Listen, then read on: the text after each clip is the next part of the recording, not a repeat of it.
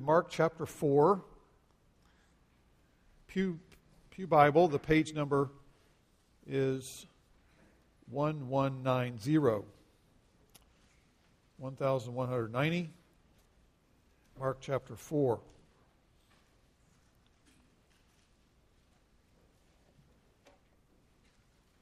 What a storm we have been through.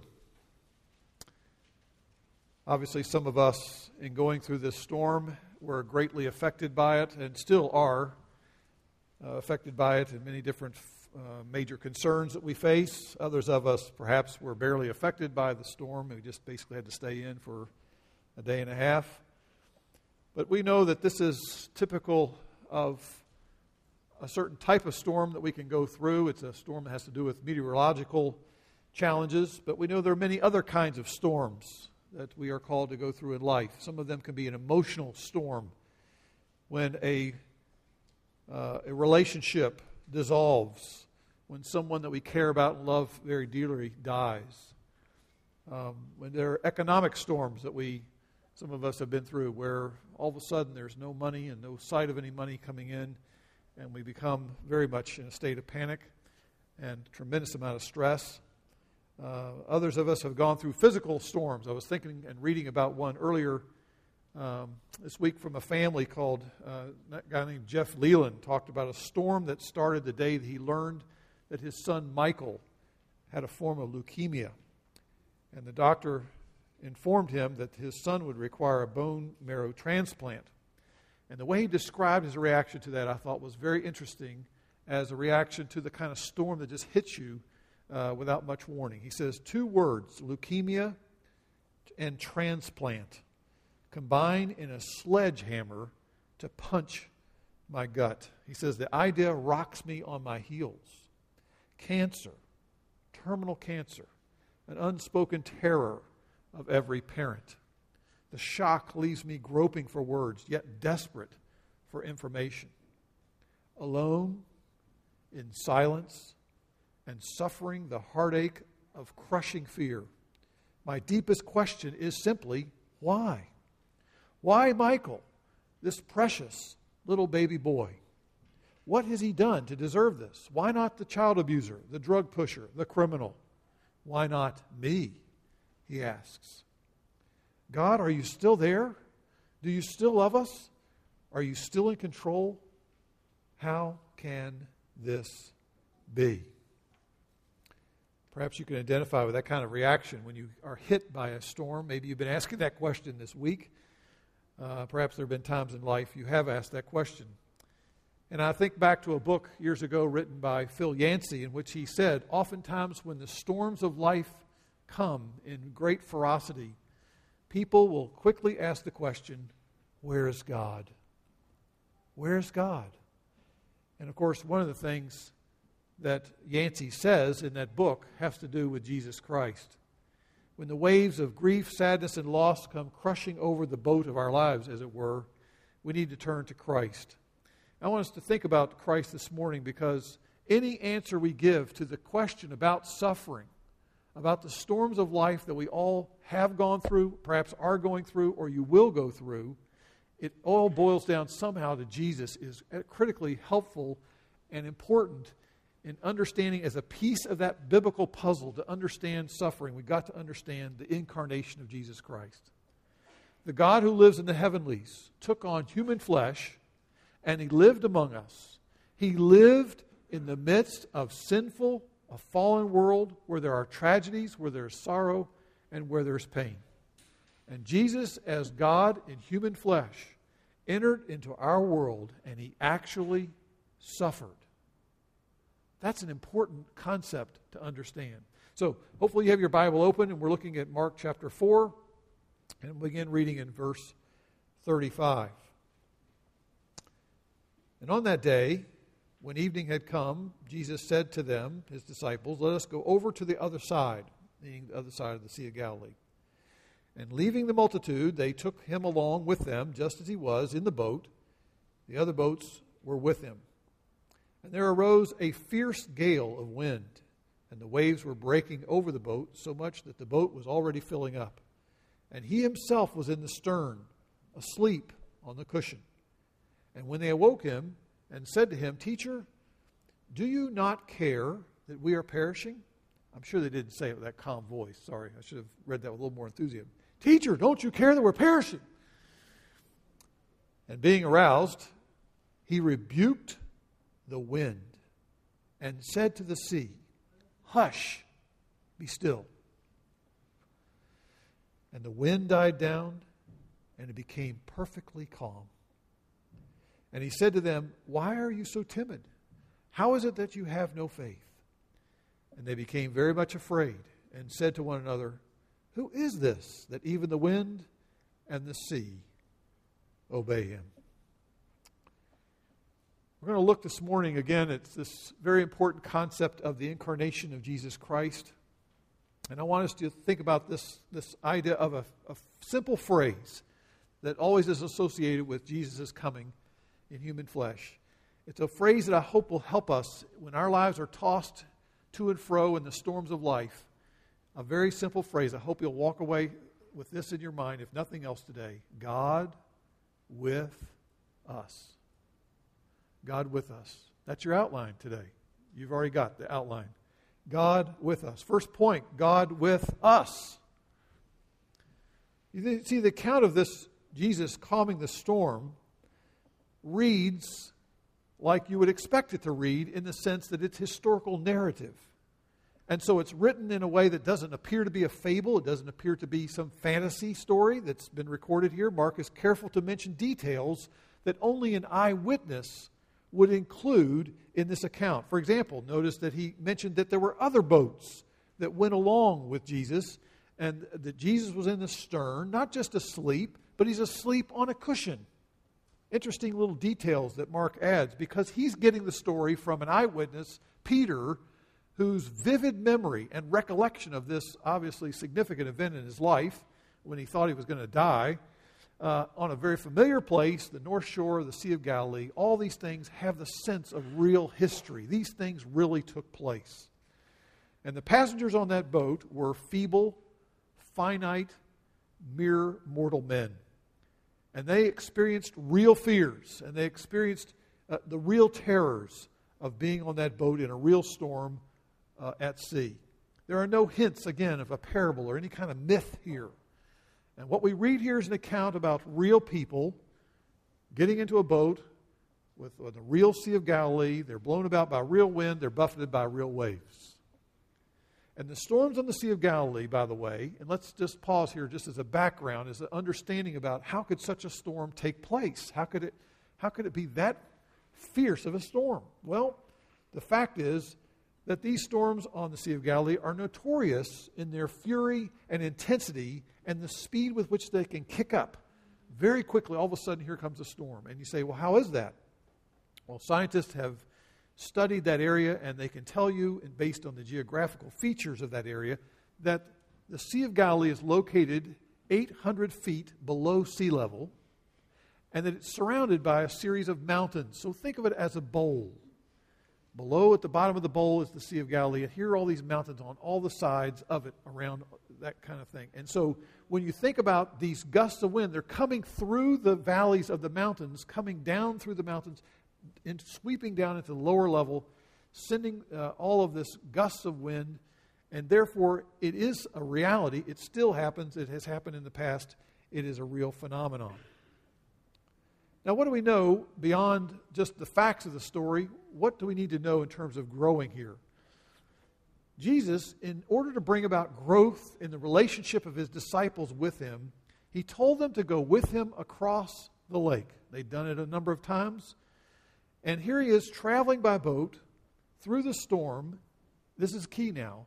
This traveling by storm across the lake was Jesus' divinely appointed lesson plan. Jesus is on a task. He wants his disciples to learn some important lessons. And so he's able to use the darkness, the raging winds, the tumultuous waves to lead these newly recruited disciples into deeper trust in himself.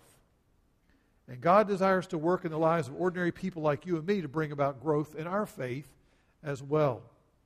There's a big difference between academic faith, what we know, And the reality of everyday faith, as was alluded to earlier, everyday faith in terms of what we call battlefield faith, when it's really being put to a challenge. Here these disciples, if you look earlier in the text, verses 30 and 32, Jesus had taught some lessons to them verbally. He had given some instruction to them. He talks about having a faith, the power of a mustard seed faith. And perhaps having listened to that lesson by Jesus, they're going, oh yeah, okay, just a little bit of faith, but that's going to make us powerful in order to do great things. And yet here comes a situation, not looking forward. They didn't know what's going to happen. They didn't know the weather report like we do. They didn't know any kind of advanced warning. All of a sudden, they're in the midst of this storm. And aren't we like them? That some days we're like unshakable in our faith. You hear a good sermon. You read a good book. You have a time in your quiet time in the morning. You're like, yes, Lord, I'm trusting in you.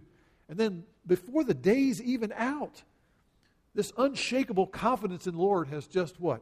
Gone out the window. And perhaps you can relate to that in this situation. I heard about a funny story years ago of a newscaster who had to acknowledge her own situation, her own experience with some humor. As she told a story about herself, she said she admitted that after the end of a workday, she gets off late at night. She was walking in an urban setting, a number of blocks in order to get to her car, in order to drive home. And in the course of that walk, she knew that she was vulnerable to someone who might attack her. And so she took the time to take some martial art classes. And so she armed herself with a number of these martial arts skills. Well, there was one night in which it was raining. She's walking down on her way to her car in the parking garage. And sure enough, coming out of a dark alley, here comes someone, reached out and tried to grab her purse. And what does she do? Well, like most of us, she goes back into the mode of forgetting everything she learned, takes her umbrella and whacks the guy over the head as many times as she can. She's screaming like a mad woman and just forgot anything about martial arts. Isn't that sort of like us in the life we live, in our life of faith? Is that we can know the answers. That's one thing. But in terms of how we live or live out the answers that we know in our mind, in terms of our faith in everyday life, it's quite another matter indeed. And I'm convinced that some things God cannot teach us in just a lesson in which it's addressing only our minds. He has to lead us into the storms of life to teach certain lessons about what it means to trust Him. Turn with me in your Bibles to 2 Corinthians chapter 1, just for a second. Page 1373 in your Pew Bible. 2 Corinthians chapter 1. It's a fascinating acknowledgement on the part of Apostle Paul as he assures his readers there in Corinthian church what's been happening to him and the kind of trials and storms he had been through himself. I'm going to pick it up in verse 8, but you really should read the whole section there, 3 through 11, but I'm just going to read 8 through 10. Paul says, "We do not want you to be unaware, brethren, of our affliction which came to us in Asia." What happened to him? Well, he says, we were burdened excessively. This is not a small issue, a small problem he went through. We were burdened excessively beyond our strength, so that we even despaired of life. He thought he was going to die. Indeed, we had the sentence of death within ourselves. Now watch this. He says, it's as if we knew we were going to die, in order that is a phrase that means the purpose. Why did he feel like he came to the point which he thought he was going to die? He was there for a reason, he says, and the purpose of that was that we should not trust in ourselves, but trust in God who raises the dead, who delivered us from so great a peril of death and will deliver us, He on whom we have set our hope. What Paul says is that we went through a situation where we almost died, but that was a purpose that God led us there in order to learn to trust Him, the God who can even raise the dead.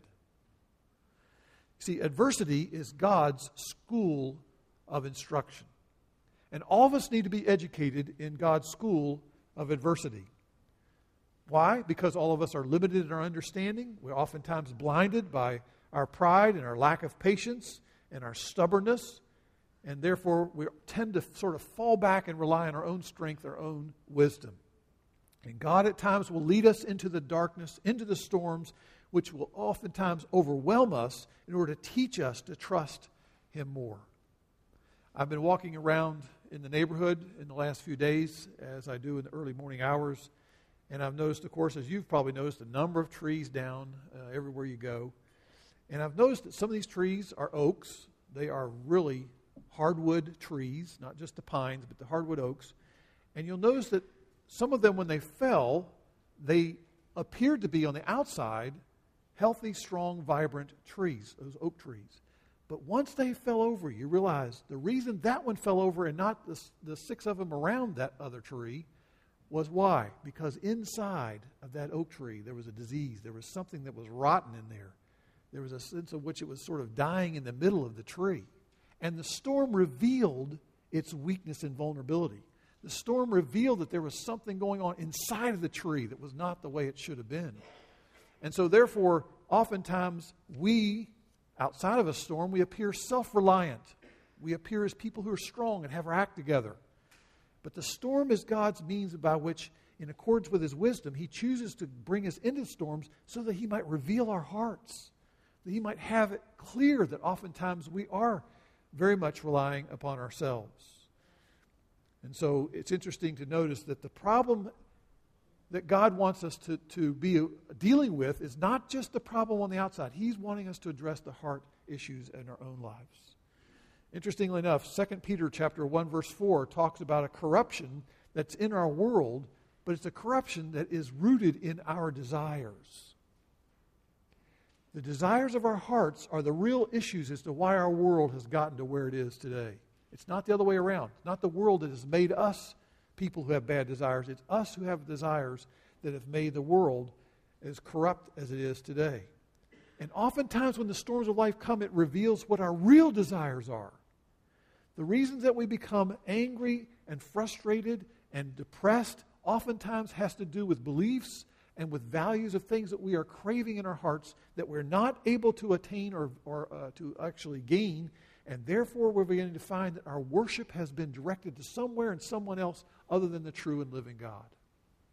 And in these moments, we found that God in His wisdom, when you step back and look back at the big picture, if you look at your growth chart, spiritually speaking, over a long period of time, would you say that you could look back and say, there has been a growth spurt in my life when I went through that trial, when I had that diagnosis of a malignancy, when I went through that crisis with my child, my daughter or my son, when I went through that economic real storm in my life, that was a time when God advanced me. I grew at that point. I prayed more than I ever had before. And you begin to see that God in His wisdom has led us into the storm. Well, let me look at the second point here. God with us. As I began to reread this text, looking at verse 35 and 36, I was quite impressed to notice that there's almost like a little theme here developed here. Notice he says in verse 35, let us go over to the other side. Let us. He didn't just say, you go over there. Then they took him along, verse 36, along with them, just as he was, in the boat, and the other boats were with him. Jesus did not send His disciples away by themselves. He didn't isolate Himself from the throngs and from the disciples. But here's the Son of Man right there with them, encouraging them to get away to a place that was not populated. What I find so reassuring as I read the passage is that ordinary people, these ordinary men, just like you and me, they were accompanied by the God who transcends all. Here's Jesus with them in the middle of this storm. He was right there with them in the dark. He was right there with them in the storm. He was right there with them in the midst of the howling winds. He was right there with them as the boat filled with water. He was right there with them in the peril and in the danger. And so often, when we get into storms of life, we conclude that we are alone. Like the disciples, we oftentimes begin to question, because we feel alone or we feel somewhat alienated, we feel as though our vulnerability increases our level of fear, and therefore we begin to question, where is God, where is God? And next thing you know, we say something like this: "Teacher, don't you care that I'm perishing?" So often we assume God must not know how bad things are. Since He's up there in heaven, He's far removed from those stormy seas of suffering that we're going through. Or worse yet, we begin to question His character. You must not care about me, because look what happened. And such unbelief is sustained as long as we overlook the biblical record of God's presence. The stabilizing, immovable anchor of our souls is the Word of God, not our emotions, not our assumptions. It's the Word of God. The Scriptures are the rock which cannot be moved. They provide us firm footing when everything else around us is raging. And when sorrows and sadness and suffering are about to capsize our lifeboat, we must grab a hold of something solid, something that has sure footing. It is the Word of God. Someone has said, the level of worry in our own hearts is most often a reflection of the level of trust we have in Christ. The level of worry in our hearts is most often a reflection of the level of trust we have in Christ. And Christian trust, the trust that we have in God, is seeing events from God's perspective, from heaven's perspective. Whereas worry is seeing life and the situations in life here only from a limited human perspective.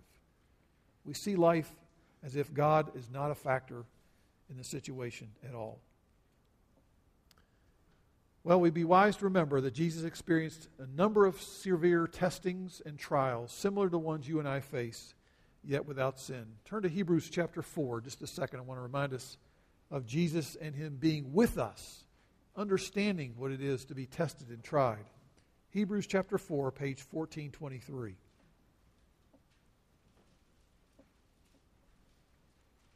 Beginning in verse 14.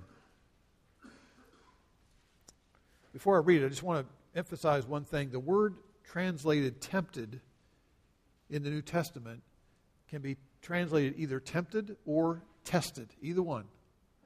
And depending on the context is the way you try to figure out which one it means. Well, I think it means tested in this situation. I'll show you why.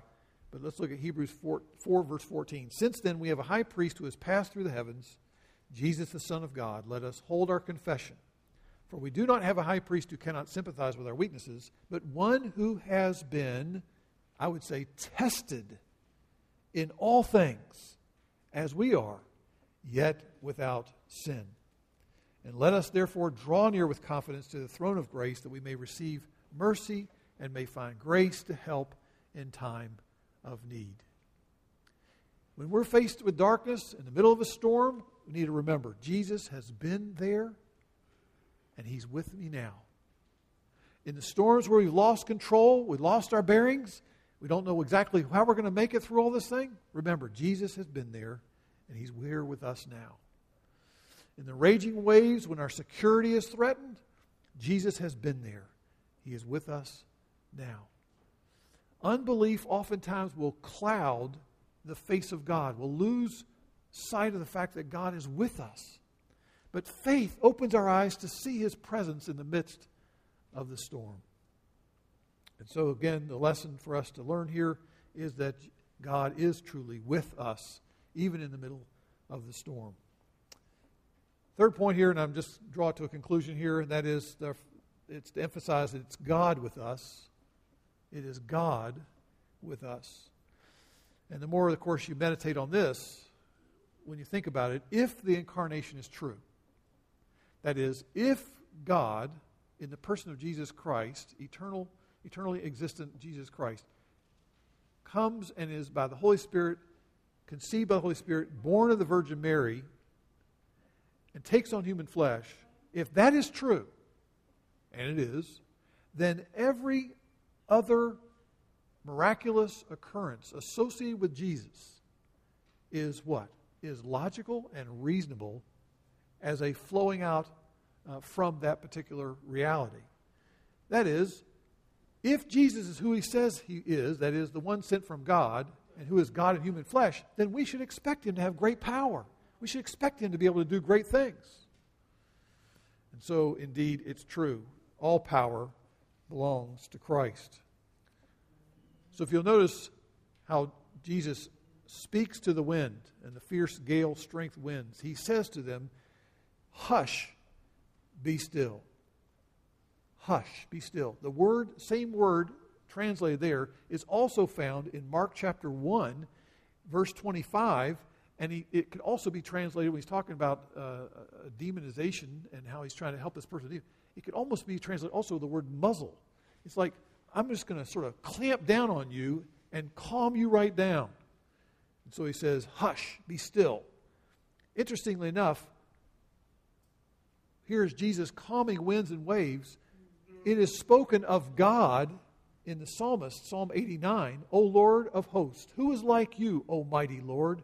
You rule the swelling of the sea, and when its waves rise, you still them. That's only something that God could do. Also, we read in Psalm 107, verse 29, God caused the storm to be still so that the waves of the sea were hushed. Only God could do that. And so when we see in this situation, of course, we see a revelation of who is the one who was on that boat. It is God. God in the person of Jesus Christ. And so he is the one who calms that great storm. And the miraculous dimension of Jesus' action of calming that wind and the waves is what's amazing here. Not just the wind, but immediately he brought about the calming of the waves. Now I happen to know, I'm not a nautical person.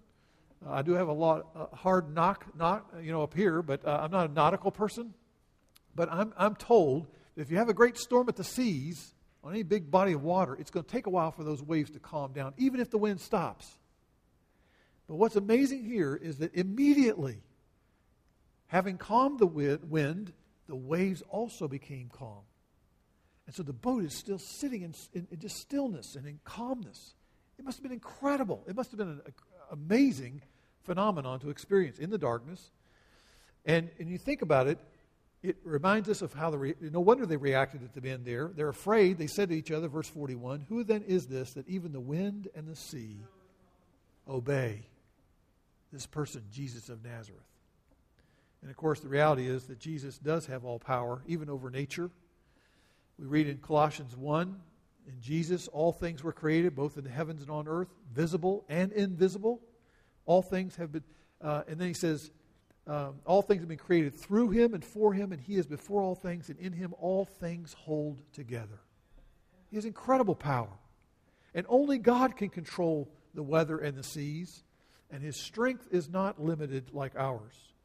And when we are weak, when we've lost our zeal, because the storm has worn us out, there's one whose power you can draw upon, power that is greater than the force of than any force we may face in this world. The storm will not last forever. That's another thing I like to meditate on this text. The storm will not last forever.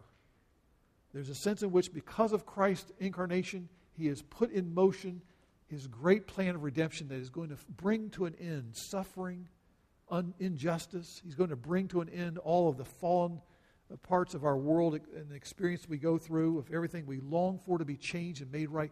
There is the promise of the one who will still the storm of the fall that we deal with day after day after day.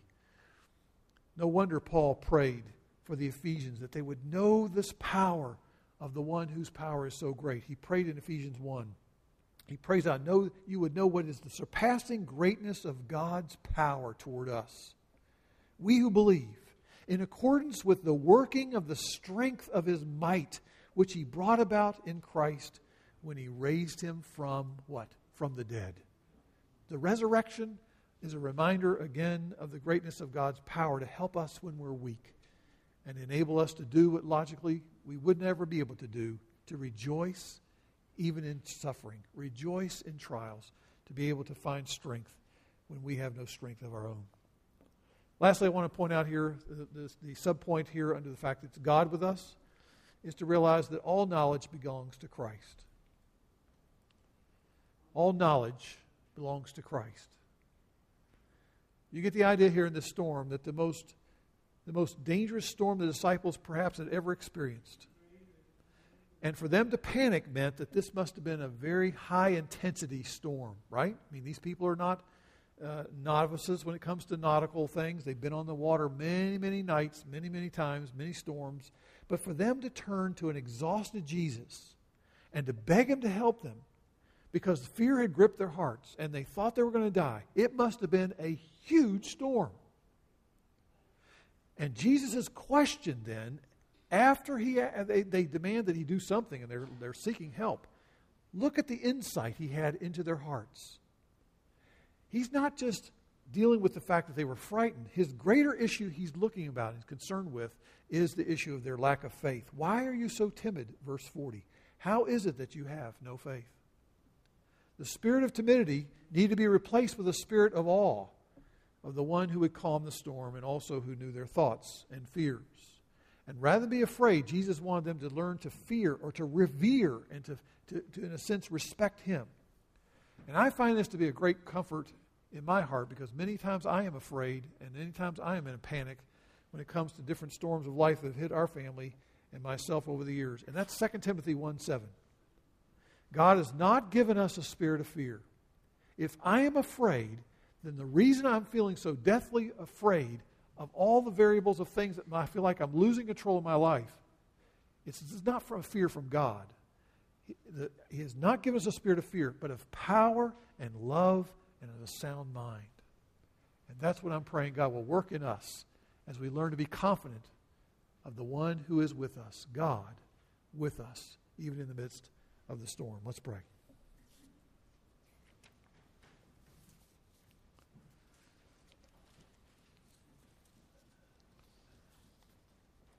Lord, we know that in the midst of this past week, there has been a literal storm to deal with, and we're still dealing with it on many different levels. But Lord, some of us deal with storms every day. Some of us are going through severe storms that have been raging for quite a while. Some of them have just gotten very intense. Others, Lord, have subsided for a while, and we're going to face another storm here not too long from now. I pray, Lord, that as we face the various storms of life, that we might once again admit humbly before you that we are vulnerable, we are weak, we are in need of help. And to see, Lord, that you oftentimes in love and in your wisdom, you bring to us a storm in order to teach us lessons. Lessons that remind us of your love. Lessons that remind us of your power. Lessons that remind us of your incredible knowledge of us. You know us so well. You know what we need to learn, Lord. And also lessons of your grace and mercy shown to us, oftentimes because we fail and respond in such a poor way.